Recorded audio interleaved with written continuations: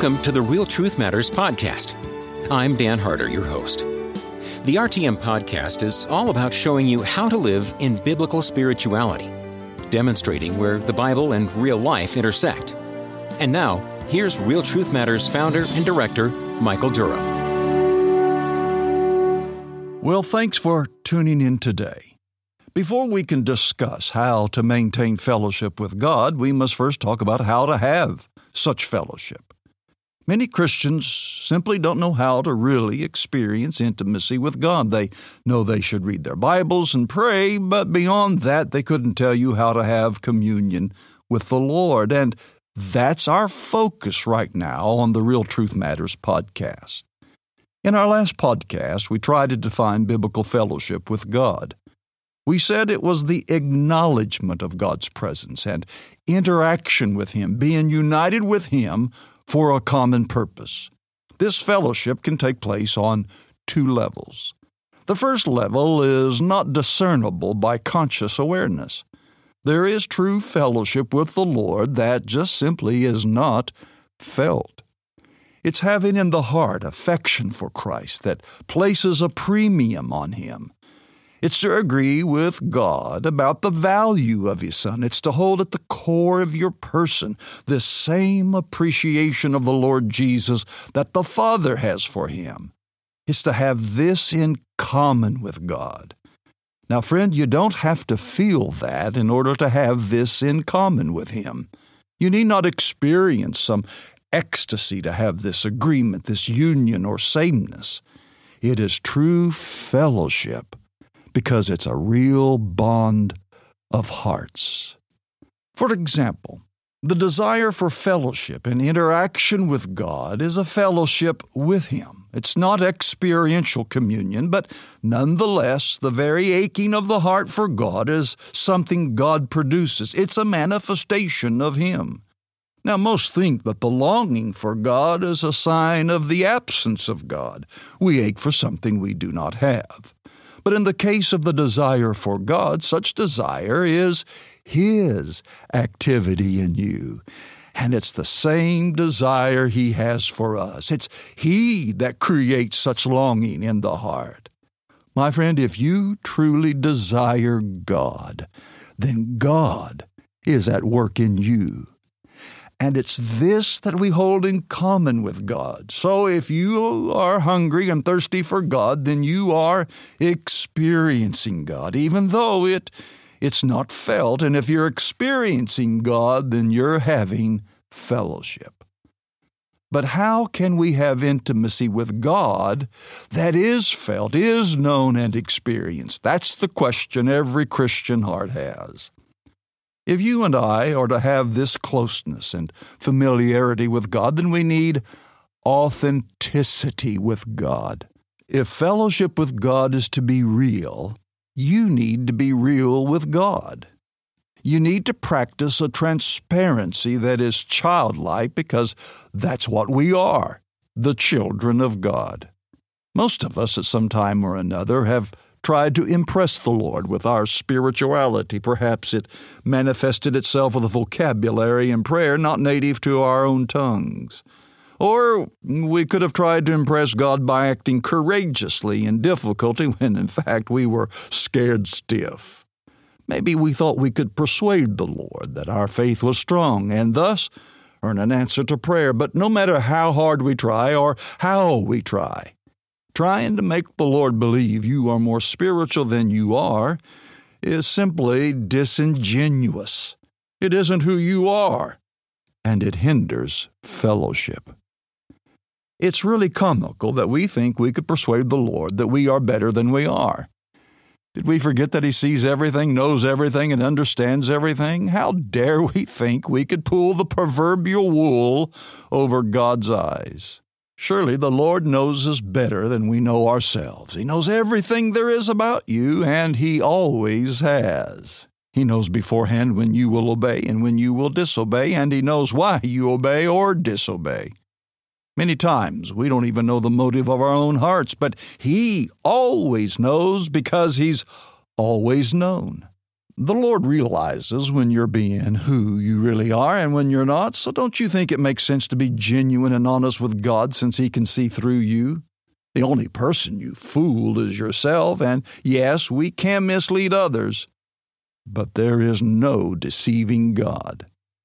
Therefore, honesty with God is essential to fellowship with Him since He knows if you're being real or not. One of the reasons we often try to impress the Lord is because we still doubt the goodness of God. We're skeptical, if not cynical, that the Lord would answer our prayers, much less love us, if we really expressed what was in our hearts. Our views and thoughts about our Heavenly Father must change and align with Scripture. He is not a severe and harsh taskmaster. He is, as He's described in Psalm 103, verses 8 through 14. The Lord is merciful and gracious, slow to anger, and abounding in mercy. He will not always strive with us, nor will He keep His anger forever. He's not dealt with us according to our sins, nor punished us according to our iniquities. For as the heavens are high above the earth, so great is His mercy towards those who fear Him. As far as the east is from the west, so far has He removed our transgressions from us. As a father pities his children, so the Lord pities those who fear Him. For He knows our frame. He remembers that we are dust. He is so loving that He willingly and not begrudgingly forgives us of all our sins. He's not quick-tempered, but slow to anger, which I interpret to mean a form of displeasure, not a loss of temper as we often define anger. His mercy is unlimited towards His children, and speaking of children, He's more compassionate to us than all of our earthly fathers combined were compassionate. Our Father knows our every frailty and fault. He's very well aware of our weaknesses. He knows that all we can produce apart from Him is failure. Therefore, when we fail, we don't surprise or disappoint Him. You can't disappoint someone who has no expectation of you other than failure. Oh, yes, we can grieve Him, displease Him, yes, and give Him reason for sorrow, absolutely. But that comes when we're not willing to be honest with ourselves about what's true about us.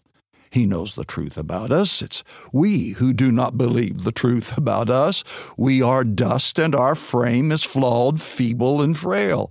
All He truly wants is that we are honest about our deficiencies, defects, and depravities. This is the kind of transparency that true fellowship requires. The reason we do not believe the truth about ourselves is because we do not believe the truth about Him.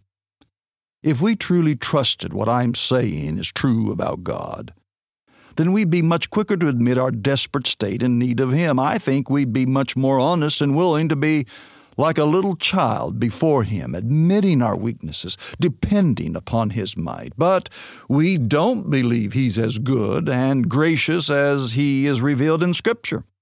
We think He's austere and hard, severe and surly. To put it bluntly, sir, we don't think of God as being friendly. And it's for this reason we try to bluff our way into His presence in prayer. We finagle and position ourselves to be more than we are so that we may impress this strict and stern deity. But it's all built on lies. It's a dishonest pile of rubble that leads to antipathy rather than solidarity. Suppose I always tried to make my wife think I was stronger, smarter, and more successful than I really was. Of course, you would say I was building my marriage on lies and deception, and you'd be right. And what do you think my wife would feel if she should find out about my lies concerning my sufficiency and all my efforts to conceal my weaknesses from her? Do you think she would be wounded, thinking I couldn't trust her with the truth? I know she would, and she'd be right to feel that way. In my illustration, the only difference between my wife and the Lord is that He does know all my weaknesses. As stated earlier, He knows all there is to know about me, and He knows more about me than I do. Therefore, how do you think He feels and thinks about our lack of realness and genuineness with Him? Certainly, He is grieved by our poor performance of spirituality.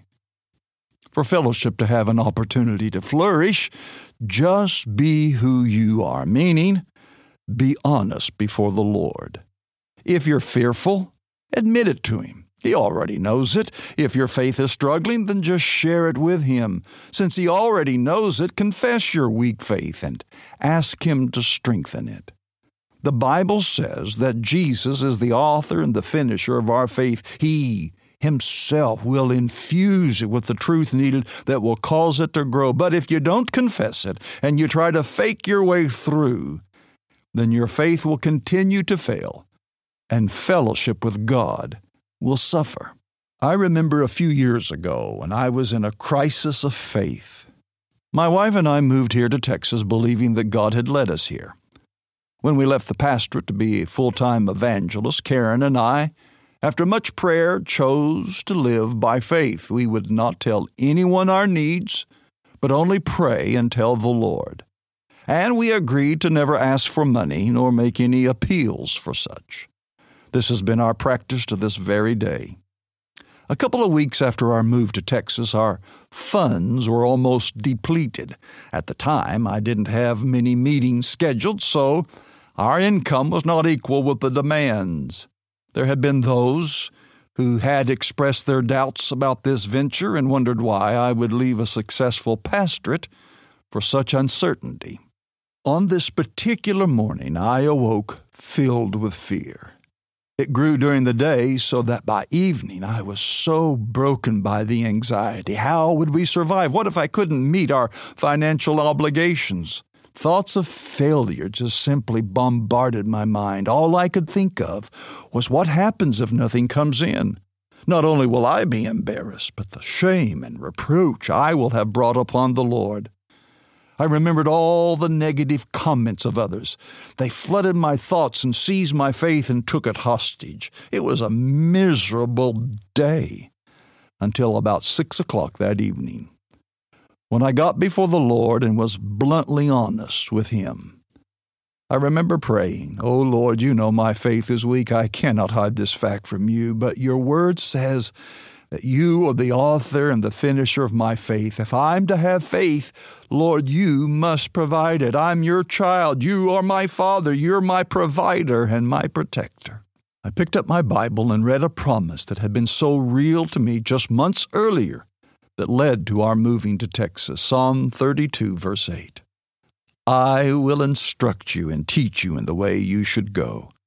I will guide you with my eye." All I can say is that the peace of God that passes understanding came upon me. And I was so assured that the Lord had quickened my faith. I knew the Lord would come through for us. About 10 minutes later, my phone rang, and it was a young man who told me that he and his family had heard we'd moved to Texas. He wanted to get my mailing address so he could send me a package. And when that package arrived, it was some towels, some handmade gifts, and an envelope containing $7,100. I tell you that story only to encourage you to be real with God. That's what He desires, and it's essential to intimate fellowship. Genuine fellowship is based upon a relationship built upon trust and openness. Friends share their deepest concerns with one another. They don't withhold secrets, but they confide in each other, even their fears and anxieties.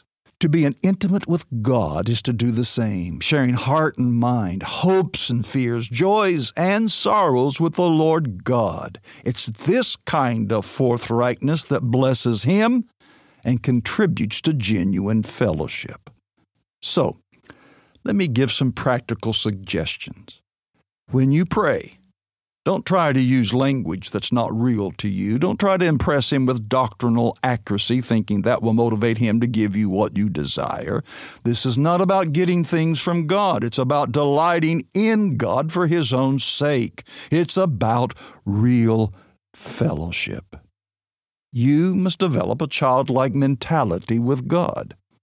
He did say that the kingdom of God was like a little child. In Mark chapter 10, verse 14, Jesus said, "Let the little children come to me, and do not forbid them, for of such is the kingdom of God." Now, Jesus nor am I saying you need to act irresponsibly or be naive. To be childlike doesn't mean to be the opposite of mature or childish in the negative sense of the word.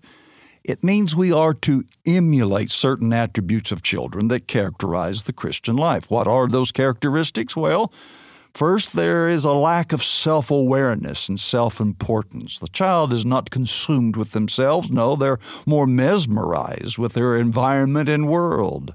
Secondly, there's a trustworthiness in others that makes them content to depend upon others to care for them. They just simply lack pretense and hypocrisy, often displaying what they truly think and feel. To put it simply, they're real. It's these characteristics that's involved with real interaction with our gracious God. Openness, or being oneself, looking to God as a child looks to their father, is a distinctive you and I should cultivate if we want to have fellowship with God and to maintain that fellowship. This is what leads to the heart attitude of desperate dependency, which we've explained in previous episodes. This is how we begin to have fellowship with the living God, the Creator of all things, just to be real and transparent before Him. In our next episode, we'll build on this and discuss further on how to have fellowship with the Almighty. Well, thank you for joining us today here on the RTM Podcast. I'm grateful for the privilege you give me to be able to share with you what the Lord has been so kind to share with me. And if you have any questions about today's podcast, please send your questions by email to our email address. That address is web@realtruthmatters.com. Again, that's web@realtruthmatters.com. Take a few moments and browse our website, realtruthmatters.com, where you will find helpful resources such as sermons, articles. We even have a digital magazine and other helps to discover where the Bible and real life intersect. On behalf of all of us here at Real Truth Matters, thank you for listening, and may the Lord bless you with His love in a real and tangible way. Thank you for listening to this episode of the Real Truth Matters podcast. I hope you can see that Christianity is profoundly experiential, but always based on the objective truth of Scripture. If you have questions or comments, please send them to our email address, web@realtruthmatters.com. That's web@realtruthmatters.com. Real Truth Matters podcast, dedicated to biblical spirituality, demonstrating where the Bible and real life intersect.